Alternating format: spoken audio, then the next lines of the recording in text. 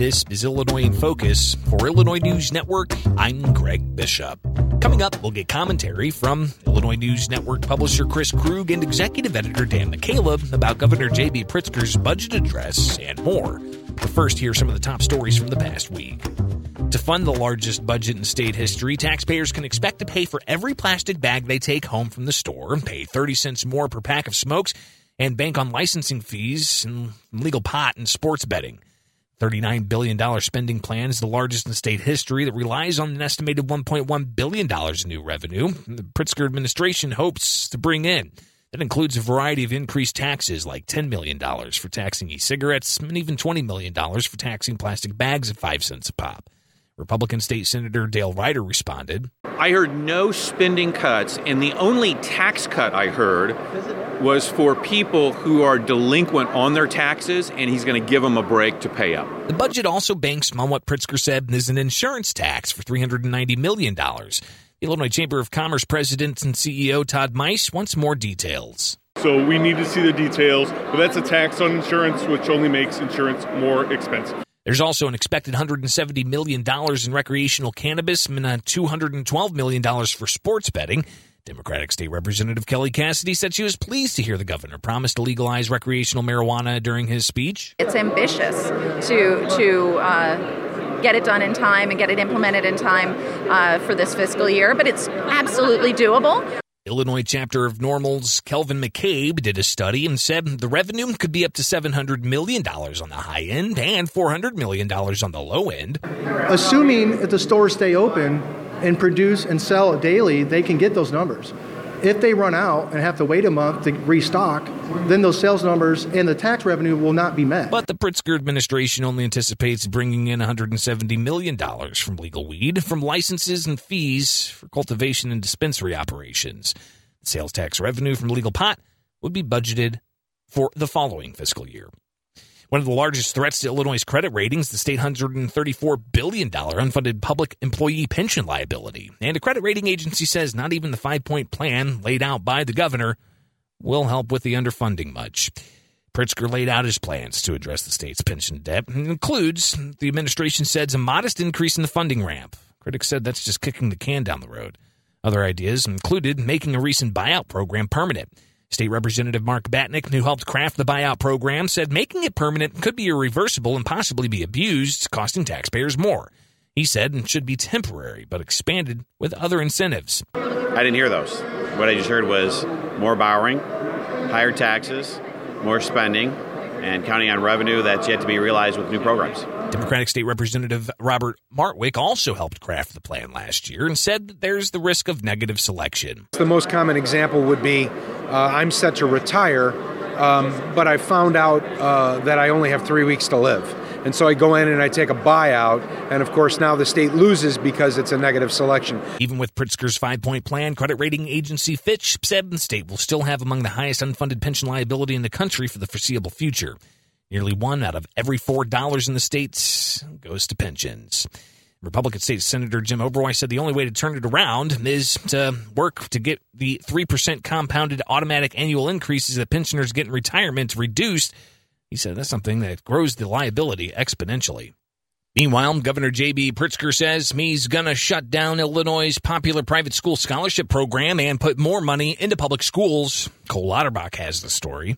In his budget proposal Wednesday, Pritzker proposes taking the $100 million cap on donations in the Invest in Kids Private School Scholarship Program and cutting it down to $50 million. It's $11 million less than what was donated in the program's first year. He proposed to, quote, phase it out over the next 3 years.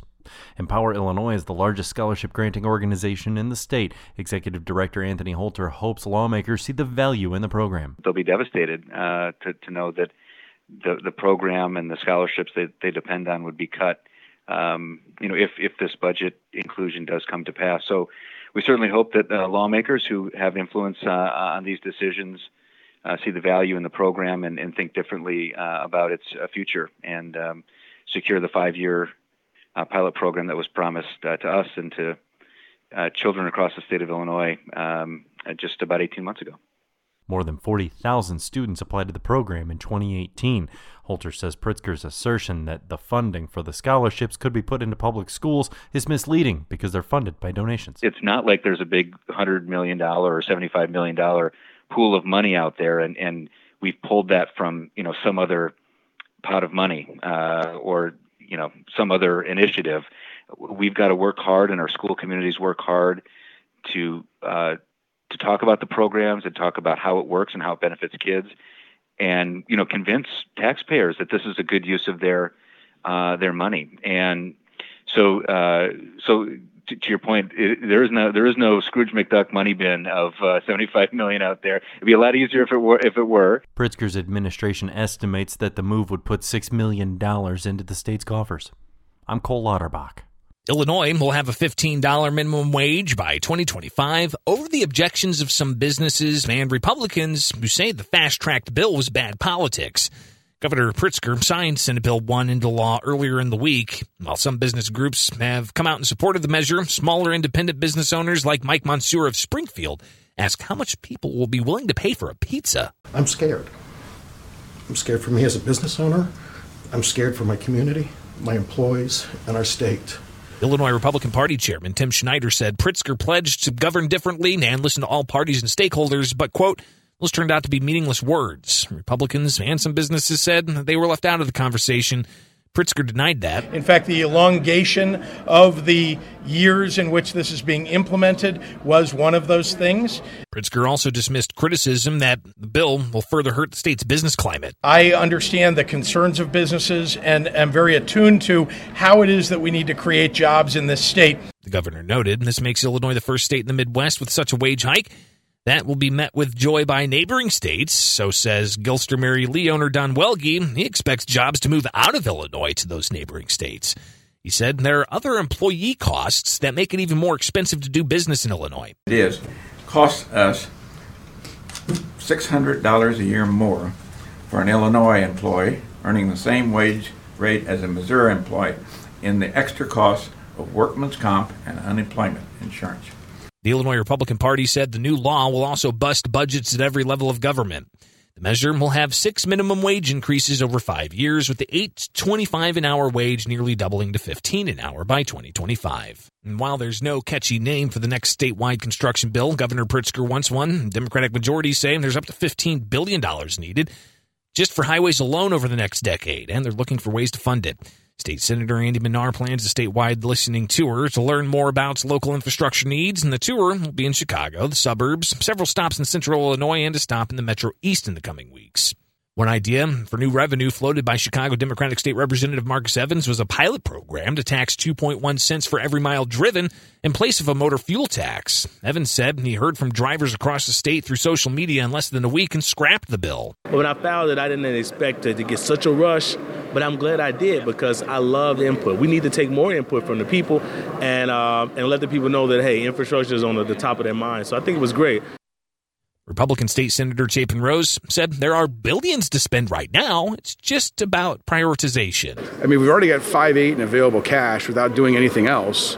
What is that bias? And we should start with asking that question before we leap to the next one, which is, okay, what else is not done? Republican State Senator Jim Oberweis said part of the issue is Illinois lawmakers avoid dealing with the state's prevailing wage laws, which he said drives up costs. Why do we pay 20% more when we build a new school in Illinois than they do in Indiana or in Iowa or Missouri? Well, that's part of the answer. That's a major part of the answer.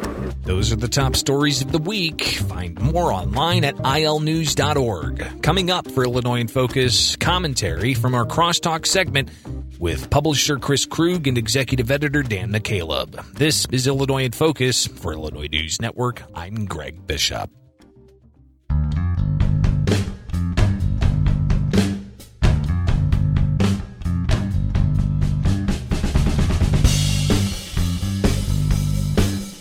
Hello, everyone, and welcome back to Illinois News Network's Illinois in Focus. This is the Crosstalk segment. I'm Chris Krug, publisher of Illinois News Network, and I'm going to be joined in just a moment by Dan McCaleb, the executive editor of INN.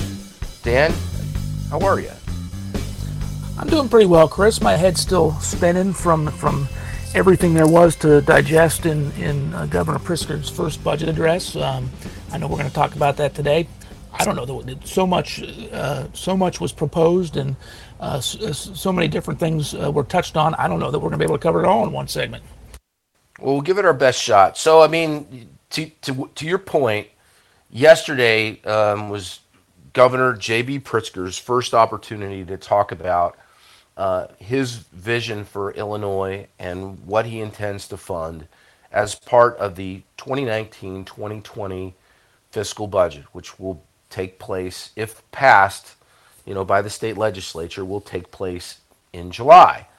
And included in this, it was a myriad of things, and everything from the legalization of marijuana and taxation on that, the legalization of sports betting and taxation on that, increases on the tax of e-cigarettes and vaping, which is already taxed, but will be taxed at a higher rate. Taxes on plastic bags, taxes on this, taxes on that. Yet he's referring to this budget as an austere budget. So, Dan, you were right up front in terms of coverage yesterday, you and the rest of the INN team. Why don't you start by giving us just an overview of what you heard yesterday, and let's talk about it. Yeah, well, unfortunately, what I heard was more of the same tax and spend policies that have come out of Springfield for decades now. He put on a good front. He tried to be positive, and he said he wanted to work with Republicans on new ideas. But everything he proposed was the same tired old tax and spend policies. He went into it acknowledging that there was a structural deficit of $3.2 billion and saying that the state needed to hold the line on spending. And then he went out and proposed hundreds of millions of dollars in new spending and more than $1 billion in tax hikes, and saying it was a balanced budget, which in my mind that math doesn't add up, but also saying there's going to need to be more spending and more taxing in his future years. So it wasn't a good message for Illinois taxpayers, Chris. Let's talk real quick about structural deficit and the structural deficit that you referenced, the $3.2 billion structural deficit. For the benefit of the casual listener, someone who's not a tax wonk or a CPA or has an understanding of tax structure itself, what does that mean? That means that if you don't do anything with taxes and you don't do anything with spending, you keep them flat, the same that you did last year, heading into the next year, you have a structural deficit of $3.2 billion. So you need to do something to address that. Raise revenue, decrease expenses. Of course, he uses the $3.2 billion figure for his structural deficit. He's pitching more than $400 million in new spending for his first fiscal budget. So that $3.2 billion is inflated on his part. It's still a big number if you take the $400 million in spending out of it. But essentially what that means is with no changes year over year to spending or to taxation, you're starting the year $3.2 billion out of whack. Okay, all right. So that makes sense. So let's talk about some of the finer points that were included in his plan to generate more revenue for the state. Let's see if you could run through them for us quickly. Sure. He's going to increase corporate taxes to raise $94 million.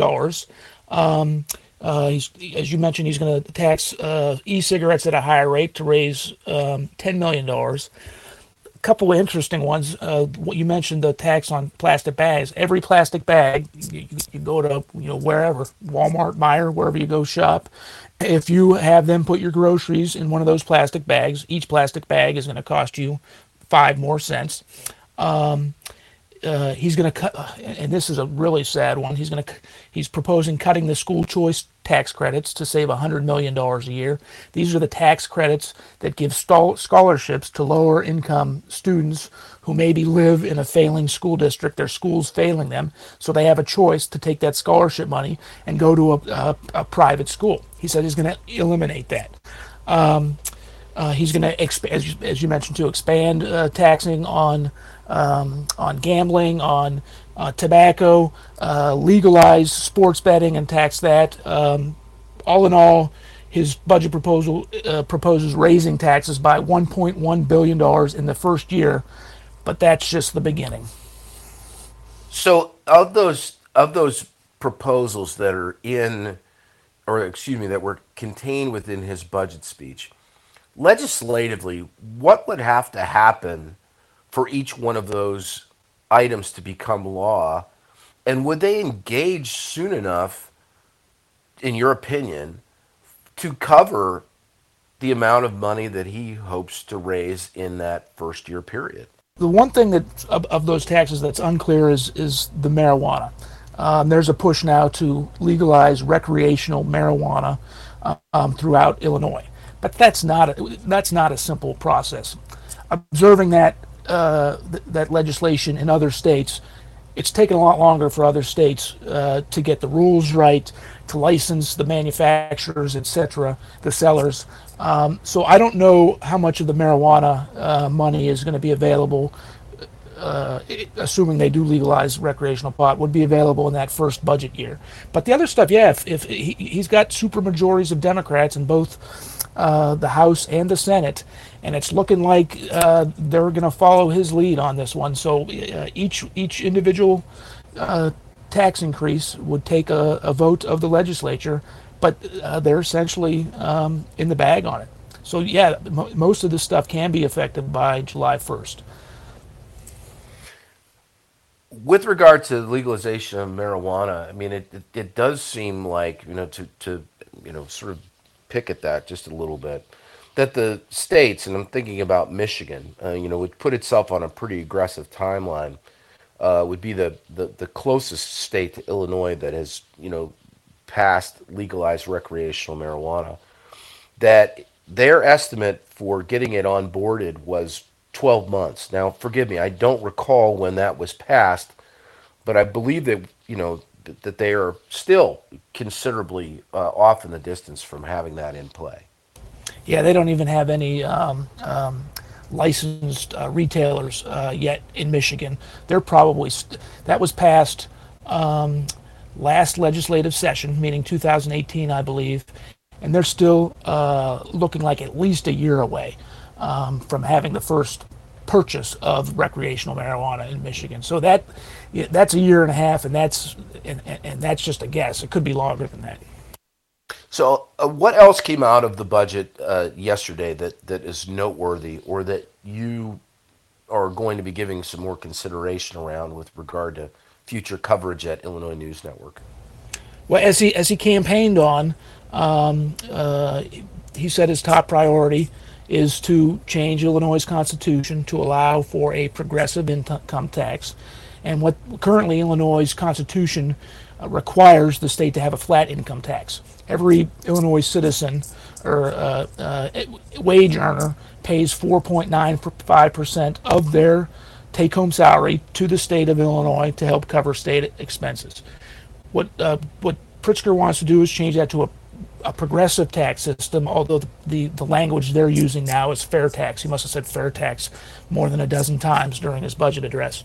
But what a progressive tax does is it sets higher rates at higher salary levels. What J.B. Pritzker has not talked about is what rates at what salary levels he wants to see. But we did get a clue yesterday about what he's looking at, because he did say that Illinois, if we change the Constitution to allow for a progressive income tax, that our income tax structure would still be more competitive than Wisconsin's and Iowa's, two of Illinois' neighbors.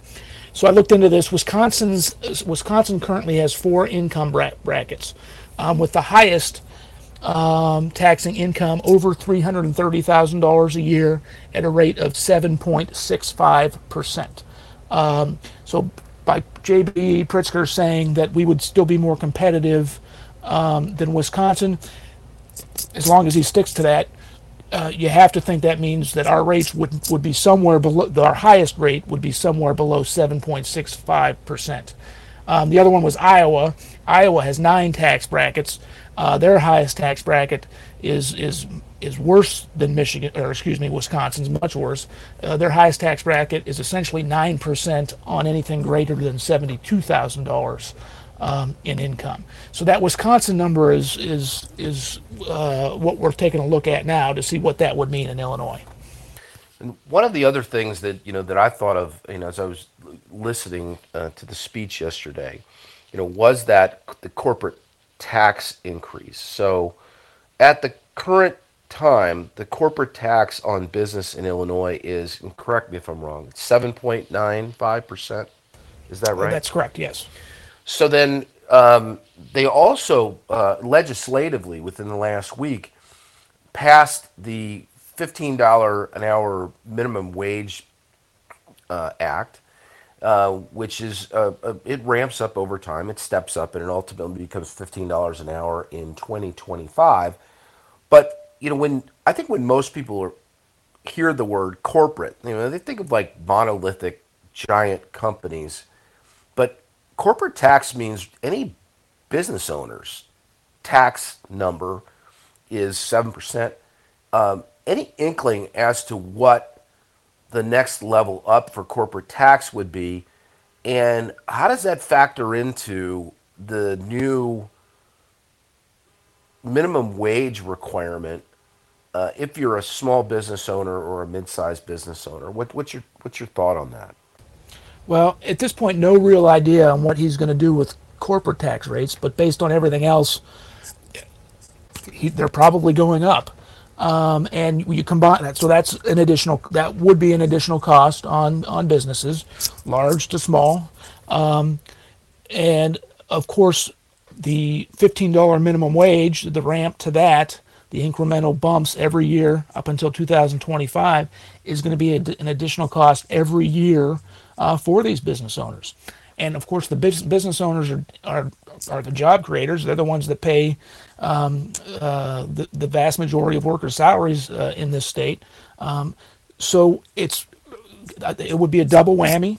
And of course, they're going to look at expense cuts. And expense cuts means jobs cuts or benefits cuts or a combination of two. So it is not a good outlook for Illinois' economy and jobs growth in the state. Yeah, I just found that to be just a bit confusing and maybe contradictory. Is a huge part of what J.B. Pritzker has talked about would be bringing more jobs to Illinois. But if you're going to raise the corporate tax rate again, and it was just increased in 2017, and you're establishing minimum wage levels that would be statewide and applicable, across the state, whether you're in Chicago or you're in Springfield or you're in Carbondale or anywhere in between. How does this rationalize for you? I mean, what sense can you make of that?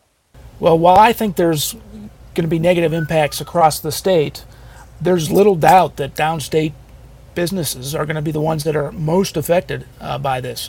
Chicago's already on a ramp towards the $15 minimum wage. Downstate, the cost of living is much lower. The average salary isn't even at $15 an hour when you do the math on that.